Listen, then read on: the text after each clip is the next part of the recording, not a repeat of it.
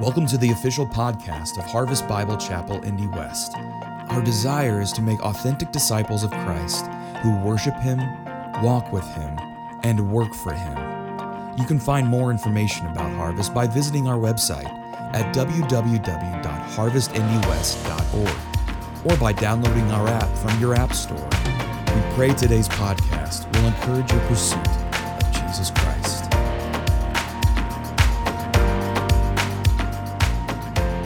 Today, we are in the last 11 verses of 1 Samuel chapter 10. If you would open your Bibles there, 1 Samuel chapter 10.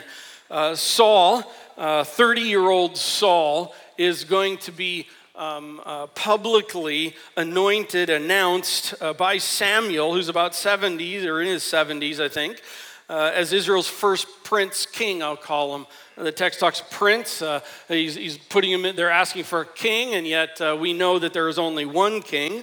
But he is coming in as kind of the prince king. The Israelites, for the first time in their 400-year existence since coming out of the Exodus in Egypt, are now entering into a monarchy. For good, for bad, they are entering into that. So today, at the end of chapter 10, this is kind of a crowning moment. We could call it that. But there's a few events I just want to precede that. I want to make sure we're all up to score on it. Over in chapter 8, of 1 Samuel, Samuel's getting old. He's in his 70s. He has two adult sons. They're causing problems. Actually, by that time, he's in his 50s. They're causing problems. So the elders of Israel, on kind of behalf of all the people, go to Samuel and demand that he appoint them a king. That's not so much the problem, but as we've talked about, and Pastor Cody reiterated last Sunday, a king like the nations. That's the problem. And unlike people wanting a king like. And that's the problem for it. And so Samuel's not happy about it. The Lord's not happy about it. In fact, the Lord knows that their demand for is really a rejection of. Their demand for is a rejection of. A demand for a king like the nations is really a rejection of Yahweh as their king, as according to what the Lord says. And God's people think that they know what they need in order to get what they want. And what they want is actually, when it comes right down to it from the Lord's perspective, life without the Lord. They kind of want him on the side, and they want to do their life. I'm just so glad we wouldn't want that to be the case, just to have the Lord on the side here and there. Yeah, that's a struggle sometimes, isn't it? So Samuel warns them about the choice that they're making. Look at at the end of chapter 8. He warns them, and verse 19 says, "But the people refused to obey the voice of Samuel, and they said, 'No.'" Any questions on that? No. But there shall be a king over us, that we may also be like all the nations, and that our king may judge us and go out before us and fight our battles. And when Samuel had heard all the words of the people, he repeated them in the ears of the Lord. It's so interesting. And the Lord said to Samuel, "Obey their voice and make them a king." And so that moment is kind of crowned today. And then into chapters 9 and 10, last Sunday, Pastor Cody, our resident Jewish heritage guy, I thought it'd be perfect to have our resident Jewish heritage pastor enter us into the monarchy stage of Israel. And our smallest pastor. Hey, you said it last week. I heard you. And our smallest pastor be able to introduce the second largest person in the book of 1 Samuel. Think about it. Anyway. So chapter 9 and through most of 10, I'll just say this, it reminds me of 1 Samuel chapter 1. 1 Samuel chapter 1, you're like, why do we need to know about Hannah and what's going on in her life and what's happening? Because the thing that's happening with Hannah, down in this little narrow thing of her, bless her heart, life going on, is going to matter. And that's kind of what's happened in this last section. It's like, why do we care about his lost donkeys? Because all the things that take place in 9 and 10 through verse 16 are going to matter. And they're not just going to matter to Saul, they're going to matter to the whole people. God is involved in the big, God is involved in the details. And Pastor Cody said it so well. The Lord works in the details. The Lord's work cannot be stopped. And the Lord works mercifully. A couple of the favorite statements he made last Sunday I noted down. He said, in all of it, and behind all of it, there's a sovereign God directing every single thing in the accomplishment of his purpose. And this should give each of us hope. Amen to that. And then he went on to say, God is even using his people's rejection of him to accomplish his purposes. God is responding to his people's rejection with mercy. Our God is so unlike. So we enter the last 11 verses of chapter 10, and we actually know what's going to happen. Samuel's going to do what Old Testament prophets do. He's going to speak the Lord's truth, and then he's going to crown Saul king, if you will, with that. And Lord, we ask for your help.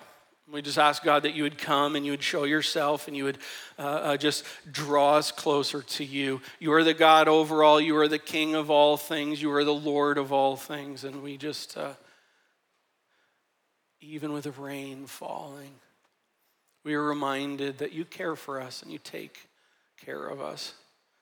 And you love on us and you pour yourself out. And so we adore you for it. Show us more of you in Christ's name. Amen. Well, God's people, if you will, at this point in time as a whole, have checked out with the Lord. If we could go to the next slide, we can see kind of our little buddy here at the computer. And that's kind of what God's people have done. They're just like done. They're just like bored. They're just like checked out with the Lord. But I actually think they would argue against that. I think they would probably say, no, that's not the case at all. Yahweh is our God and we serve Yahweh. But that's really interesting because I'll say this, we are incredible self-deceivers. Because in their viewpoint, I think Yahweh is their God, and yet from God's viewpoint, from Yahweh's viewpoint, Yahweh is like, actually, you've totally rejected me. And in fact, you are really doing life without me. So what happens here? Verse 17, chapter 10, let's pick up. Now, starts out. Now Samuel called the people together to the Lord at Mizpah. We've been there earlier in the book. And he said to the people of Israel, thus says the Lord. Here's the Old Testament prophet. Thus says the Lord, the God of Israel, I brought up Israel out of Egypt. I delivered you from the hand of the Egyptians and from the hand of all the kingdoms that were oppressing you. But today you have rejected your God. I mean, that's being said publicly. So, listen, God is telling us that you have rejected me. And let's see how big of a deal that makes to them. But today you have rejected your God who saves you from all your calamities and distresses, and you have said to him, set a king over us. Now therefore present yourselves before the Lord by your tribes and by your thousands. Now, that last part of that here, it sounds like the infamous family meeting. Did you ever have those? When you're growing up, like I remember mom or dad would call Don, Dave, and myself together, and it's like family meeting in the living room, and every one of us are like, who did what, and why are we going to pay the price for it? That's kind of what's going on. And so Samuel's just gathering everyone here. I'm totally expecting the family meeting. Gathers together, and actually, if you just knew what happened up to that point, you would think that God right now is going to unleash his wrath. Because he just told them that God is not happy with this. And in fact, you have rejected me, and he's instructed you, and he's warned you, and he's called you again and again, and yet in it, God is merciful. So Samuel does again what Old Testament prophets do. He reminds them and he gives them the truth. But again, it's like background noise. It's like white noise of what's happening. They hear it, but there's no heeding of it. They hear it, but there's no heeding of it. I would say it this way. They're numb to what God has to say. In fact, I'm just going to ask the question, might that be you? I would just like for you to ask yourself the question, am I numb to the Lord? Am I numb to the Lord? By the way, I'm not asking that question in any way to try and shame anyone. Shame on me if I am. That's not the point. Fact of the matter is I think it's just being real. It's just a real question to ask. It's just being honest about it. And because we're seeing what's happening here, God's people since chapter 8 have just been living in a spiritual fantasy world.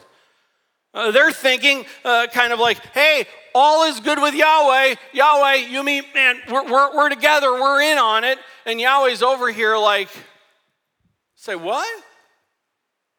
Like what? In fact, there's no relationship going on here at all. Man, everything is good with the Lord. Matthew chapter 7. Many will call to me, Lord, Lord, and I will say, I never knew you. Oh, but we did all kinds of things in your name. I never knew you.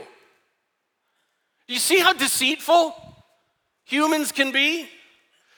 God follows what we think rather than us considering and submitting ourselves under the reality of who God is and what God might be thinking and actually what God might be seeing. They are even told what God is viewing it here. You have rejected me. And yet they're like, yeah, whatever. I would say this, it's kind of like what's going on is like Charlie Brown's teacher. Wah, wah, wah. It's kind of in that whole thing of just blah, blah, blah. I've heard it before, I've filed it away. Actually, I'm okay. I just prefer something different for me. I prefer something different for you. Thank you for your input, but I just preferring it my own way. I don't know, maybe that's even you this morning and me talking. It's like, wah, wah, wah. I just want for you to know, I'm just so not going to get in your grill. I'm not going to hellfire and brimstone you. Instead, I'm going to invite you. I'm just going to say, you know what? I've had times in my life where I've been numb. I understand maybe more than you know. And I just want to invite you out of some numbness with the Lord, if that's you. Because the Lord is merciful.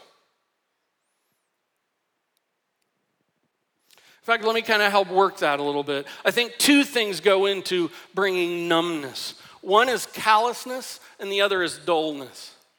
Let's talk about callousness here just for a minute. Callousness can be a good thing. It can be really good for guitar players, as I understand. It can be really good for cooks and for servers. How you carry those hot plates, do all that, like all up your arm, props to you. That takes skill, but it also takes some calluses to do that. Carpenters and workers and so forth. I mean, you just have to build up some calluses. Calluses can be good, but calluses can also be devastating because calluses remove feeling. Calluses can be a real problem when they're related to things like, I'm just callous to words.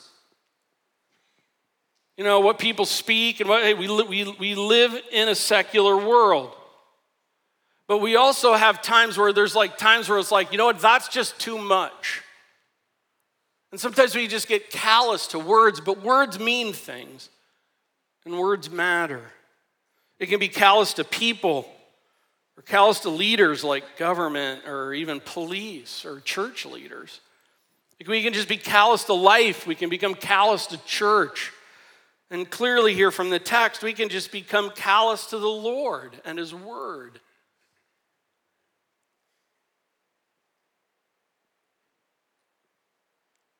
Callousness.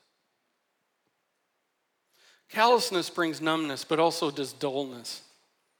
Callousness is kind of an exterior thing. You know, it happens kind of on the outside, if you will, with that, and it builds a hardness on the outside. Dullness, I might relate more to the idea of it's kind of dullness, it's hardness on the inside. It's just a little bit of, I'm good, I'm good. I'm just good where I'm at, I'm good with what I'm about. Personally, I could totally go for some dullness in life right now. At least for a series of it would be awesome. Kind of looking forward to it here in a couple months. But when we talk about dullness with the Lord, it just becomes like, God schmod. Whatever. Bible, blah. And it's just like, okay, it says that, but, whatever. I don't know, maybe that's you.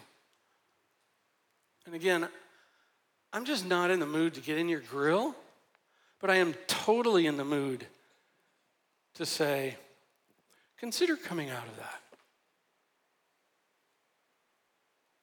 It's easy to get callous. It's easy to become dull. It's not a good place to live.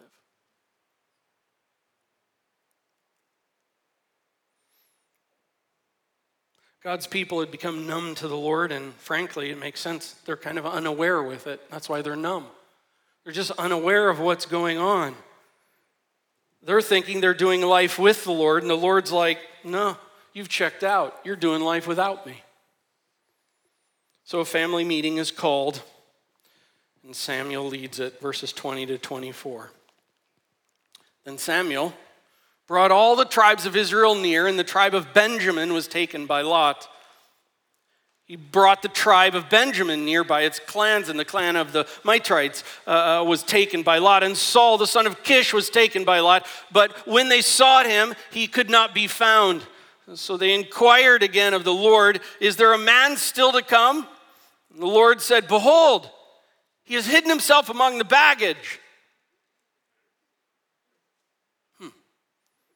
Verse 23, then they ran and took him from there. And when he stood among the people, he was taller than any of the people from his shoulders upwards. And Samuel said to all the people, do you see him whom the Lord has chosen? By the way, it's really important to understand this. The Lord is in this. And the Lord is choosing. They have sought to choose on their own, but when it comes right down to it, the Lord is the one who is still sovereign over the whole situation. The Lord has chosen, what verse am I in? Okay, do you see him whom the Lord has chosen? Yeah, there we are. There is none like him among all the people, and all the people shouted, long live the king! You kind of want to say that with a British accent nowadays with that, but it's long live the king.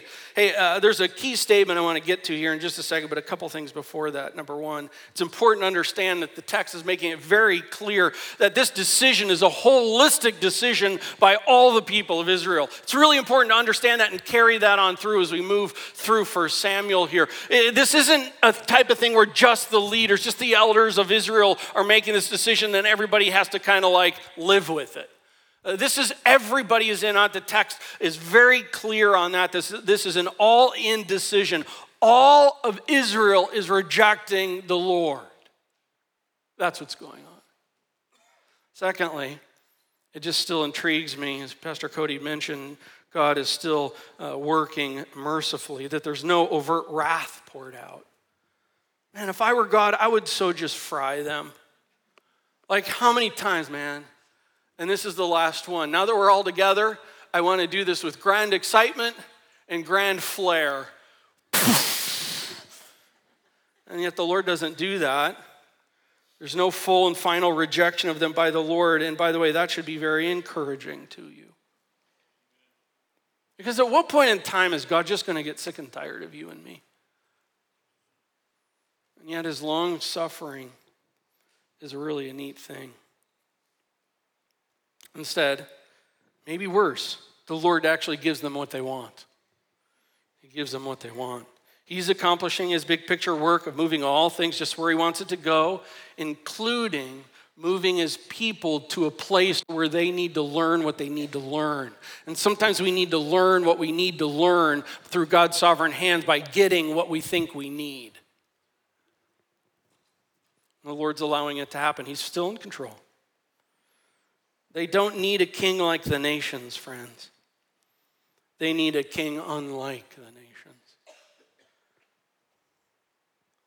By the way, it's been a busy month of graduation for a lot. High school graduates, just a couple words to you. You are about to enter a really exciting time of life.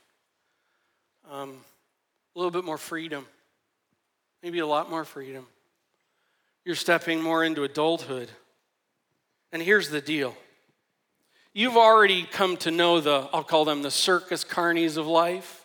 You know, the things that are like, come on, man, come on. I want to tell you, when you get free on your own, they up their volume and they up their interest in you. And they want you quickly and they want you now.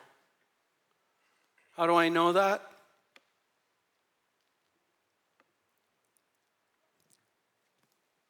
Trust me. I know. And by the way, so does everyone else sitting around you that's older than you.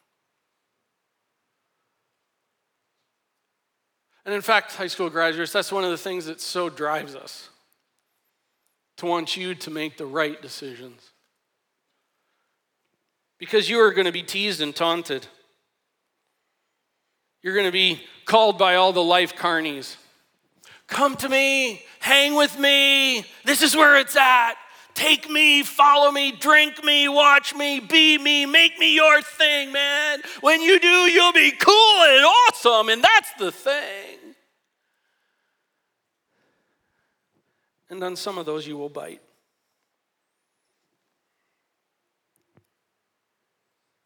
But just like Samuel warned in chapter 8, all they do is take and take and take and take, just until, like Samuel says, until you become enslaved to them.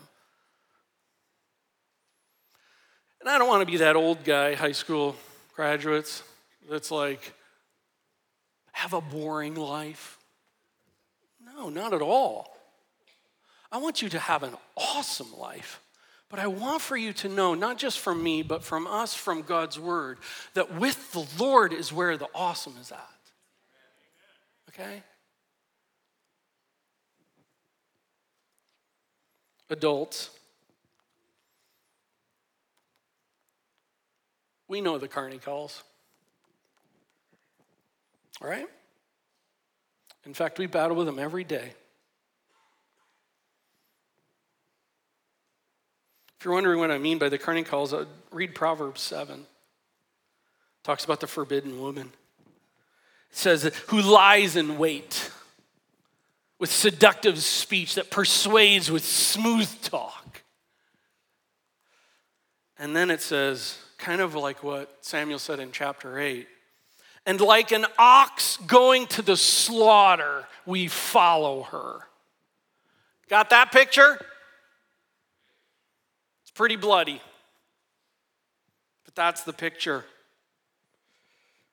And the seductive speech that draws us adults with stuff and money and success and love and lust and notoriety or degrees or control or image.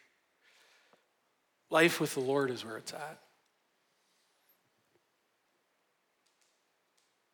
And I'm grateful that he works mercifully with us. So God does not pour out his wrath. Instead, he gives them what they want.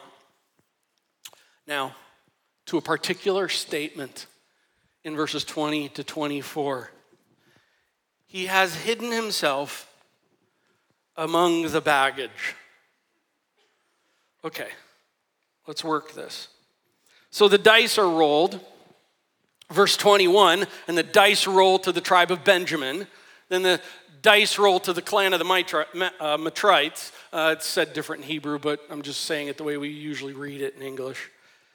And then the dice roll to the son of Kish. Saul, snake eyes, buddy. It's all on you. And then the end of verse 21, they all look around, they're excited. Saul, Saul. And see it there? For end of verse 21, he could not be found. So verse 22, so what do? Well, we're so self-sufficient. We got to be able to find him. No. What do? This is hilarious, you guys, what God is doing through all of this. So they go back to the Lord. Hey, Lord, do you know where he is? I don't even think they understand the irony of what's unfolding here. God just must be so enjoying watching his people not suffer, but watching his people hopefully learn out of this. But they're slow to learn. So they inquired again of the Lord, and the Lord said, he's hidden himself in the baggage. He's what? Listen, Saul right now is likely right around 30 years old. This is not a 10-year-old. This is not a 12-year-old. This is not a 7-year-old. This is a 30-year-old man. What's going on with this? There's a lot of talk about asking that question. Some kind of think he's playing a game out of pride. I don't think that's the case at all. What's going on with him? Well, I think we want to take a little bit of time here and let's understand Saul. Just kind of quickly, look back to chapter 9, verses 1 and 2. We find in chapter 9, verses 1 and 2 about Saul that, as Cody had covered, that Saul, it says in verses 1 and 2, is the son of a wealthy dad. And he's a handsome hunk. In fact, he's like the most handsome man of all the men. The guy all the other men want the worst for. But he's super handsome and good looking, and he's tall. He's just impressive. The dude is Gaston. Am I right? He is totally Gaston. I mean, you look at this and we think he's got a really rich dad. He's super good looking, and he's like tall and impressive. And he eats 12 eggs a day. That's in there somewhere. And I think we think Saul's got to be spoiled and arrogant and brash and like a Gaston. I don't think so at all. Let's take a look at some of the things and remind you of some of the things you had learned last week. 30-year-old Saul, chapter 9, verse 5. He's sent out by his dad to go find their lost donkeys. And in that verse 5, he says, no, they're not finding the donkeys. He says, let's go back, lest my father become anxious about us. I'm going to say this. I think Saul, that is very thoughtful of his dad, because he knew there's going to be a point in time where dad becomes not concerned about the donkeys anymore, and he's actually concerned about his son and his son's servant, and he's more concerned about people than he is about the donkeys. And he's thinking of his dad. I think Saul here is a very thoughtful 30-year-old man. Also look at verse 7. I think Saul is very respectful 30-year-old man. He says in this, he's told, hey, let's go meet Samuel, because everything Samuel says comes true and he knows things. And yet in it, Saul says, but we have not a present to bring the man of God. So we just go right by those kinds of things. But I'm going to be like, I don't think I would have thought of that. You know, sometimes when you're a little bit more wealth with things like that, those things come a little bit more naturally where, you know, you kind of have some funds, you come bring it. But I'll even say that's not the case even without wealth. I mean, oftentimes people come over, they'll bring us like flowers or something like that, and we're like, oh man, we're so bad at that. I'm actually impressed by this 30-year-old guy. He's thinking, here, we're going to go meet Samuel, this man of God, this very important man, and we don't have any kind of gift to give. I don't think to manipulate him, just to be respectful.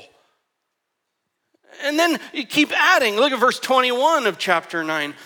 Saul answered Samuel after Samuel's like, spend some time with me. He says, I am not a Benjamite from the least of the tribes of Israel. Or am I not a Benjamite from the least of the tribes of Israel? And is not my clan the humblest of all the clans of the tribe of Benjamin? Why then have you spoken to me in this way? I think Saul is stunned that Samuel is interacting with this farm kid at heart, 30-year-old. Oh, by the way, look at chapter 10, verses 9 and 10.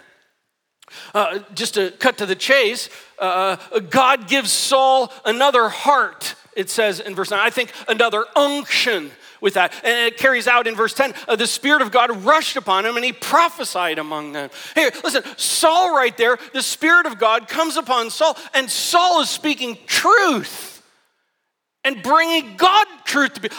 Listen, he's thoughtful, he's respectful, he's humble, he's being used by God. And then we come to the end of chapter 10, the section from last week, verses 14 through 16. And let me read that. Verse 14, Saul's uncle said to him after he came back, and to his servant, where did you go? And he said, to seek the donkeys. And when we saw they were not to be found, we went to Samuel. And Samuel's uncle said, please tell me what Samuel said to you. And Saul said to his uncle, he told us plainly that the donkeys have been found. And then the text includes for us, but about the matter of the kingdom of which Samuel had spoken, he did not tell him anything. The matter of the kingdom is that Samuel privately anointed Saul as the king of Israel. I don't know about you, but if you like go on a trip And people, how'd it go? I would think that would be on the list. Met Samuel. Cool. What's going on here? I can't say that I fully know, but I think I have to, I'm concluding, if I'll say it that way, I'm concluding that this thoughtful, respectful, used by God, humble, 30-year-old, good-looking, tall, farm kid at heart is really having a hard time taking this. Like, I actually just really enjoyed doing business with my dad.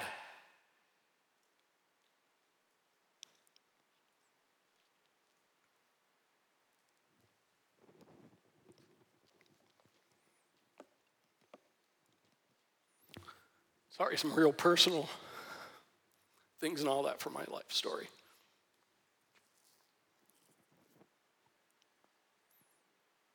And I think he's like, I actually love doing this.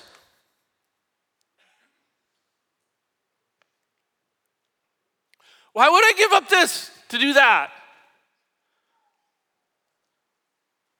I think he's just having a real hard time. Let me just cut to the chase. Saul, at 30 years old, I would love to hang with this guy.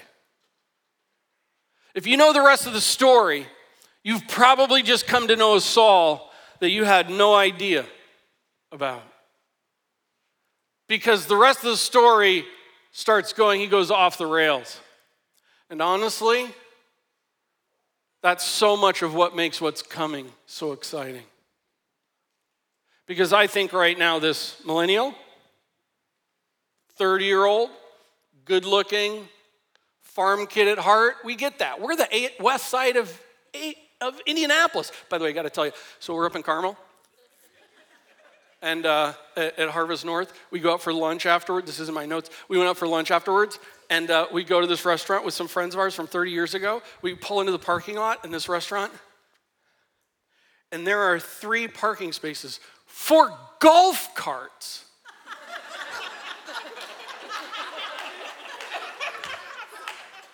I'm like, as an Avonite? What? Where am I, man? Sorry, nothing to do with that. Listen, West Siders at heart. I think Saul is a bit like that. He's just a farm kid at heart. And he's hiding. Why? I think he's scared to death with it. If you remove what you may know about Saul in the remainder of 1 Samuel, I think you find a young man that loves being in business with his dad, isn't looking to be anything any more than that, and he's hiding in the baggage, hoping what the Lord has for him just goes away. Hiding in the baggage. I just want to ask the question, is that you? Might you be hiding in the baggage? I'm always really careful with these kinds of applications that we don't grab a statement and take it way out of context. But when you understand the movement of the context, something's going on here. This really cool guy is hiding, scared. He knows what's about to take place. This whole thing's going public. And I'm really not sure he wants to do what actually the Lord has chosen him to do. And I think in the context of it, I do think it's actually a valid question to be asking. Might you be hiding in the baggage of what the Lord would want for you to be and do? Scared? Like the Lord may say, I have a special job for you. Maybe like Matthew 11, 20 and 29. Come to me, all who labor and are heavy laden, and I will give you rest. Take my yoke upon you. Learn from me, for I am gentle and lowly of heart, and you will find rest for your souls. Come to Christ. Come to Christ. And it's like, but I'm scared of that and what might be some of the results of that. And maybe hiding in the baggage away from that. And I might just say, listen, you are so loved here, and you are way more loved by the Lord.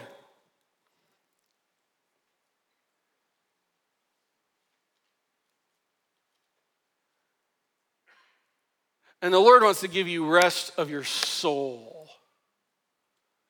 He's not interested in taking you until you are slaved into a slave. He's actually inviting you into something that is so marvelous that you can become a child of the King of the universe. And yet I realize that can be a scary step. And maybe you are on a chasm point and you're scared to take a step across. I just want to invite you to talk with someone. Get with someone. We'll have some people up here after the service. You're welcome to come up and grab a hold of one of them. But I just want to say, just tell them I'm scared about this, but this is just continuing to gnaw at my heart. Don't go numb to it.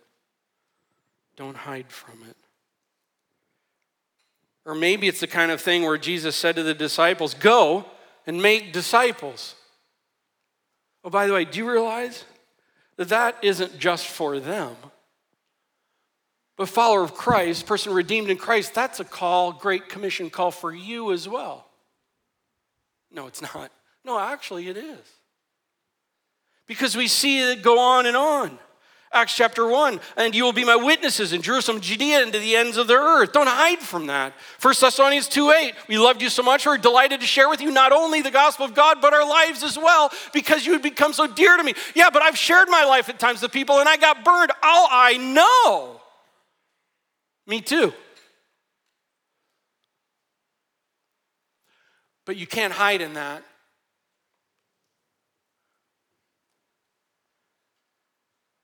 Don't hide in it. Don't be numb to it. Listen, the Lord wants for you to be a disciple maker. No, that's for the pastors. No, actually, Ephesians says that our job is to equip you to do that. Don't hide in the baggage of being a disciple maker for the Lord. Or here's another one, Galatians 5:13, for you are called to freedom. Only do not use your freedom as the opportunity for the flesh, but through love serve one another. Or Ephesians 5:21, submit to one another out of reverence for Christ. By the way, both of those are continuous action things. Not just when it works out well in the schedule, but it's to be a whole way of life kind of a thing. Maybe you're hiding away from serving. Maybe you're hiding away from just even being around other people, just to submit to one another, to love on one another, to care for one another. Or maybe here's another one, Matthew 5:44, but I tell you, love your enemies and pray for those who persecute you. No, I can't do that, but I'll trash them on Twitter or Facebook or whatever other digital means I have. No, actually, that's not the call. The Lord is desiring of you that we would be unlike the rest of the world, and we would actually love our enemies and pray for them. Are we hiding from that? I'm just kind of leaving it here where it's like, before we go picking on Saul for hiding in the baggage away from what the Lord had in store for him, a serious look at ourselves would be fitting. Seeker of Christ. Maybe you've been watching and you've been learning about Jesus, but you've been doing it from across the chasm, and now it's time to take the step. It's time to receive Christ as your Savior and drive the stake in the ground with him. The Lord would love that. He would love that. He would invite that. Maybe today that's what you need to do. Stop hiding from that. Follower of Christ, is there something you're hiding from in following him? Don't. God's people had checked out with the Lord. And God's still going to accomplish what God's going to accomplish. And in it, he's going to try and draw his people back to him. But it's a great reminder. Listen, the Lord loves you. Don't get numb to him. And don't hide away from him. It's not worth it. It's a losing battle. And so, Lord, we thank you for your ongoing work of mercy and kindness, your patience, your love.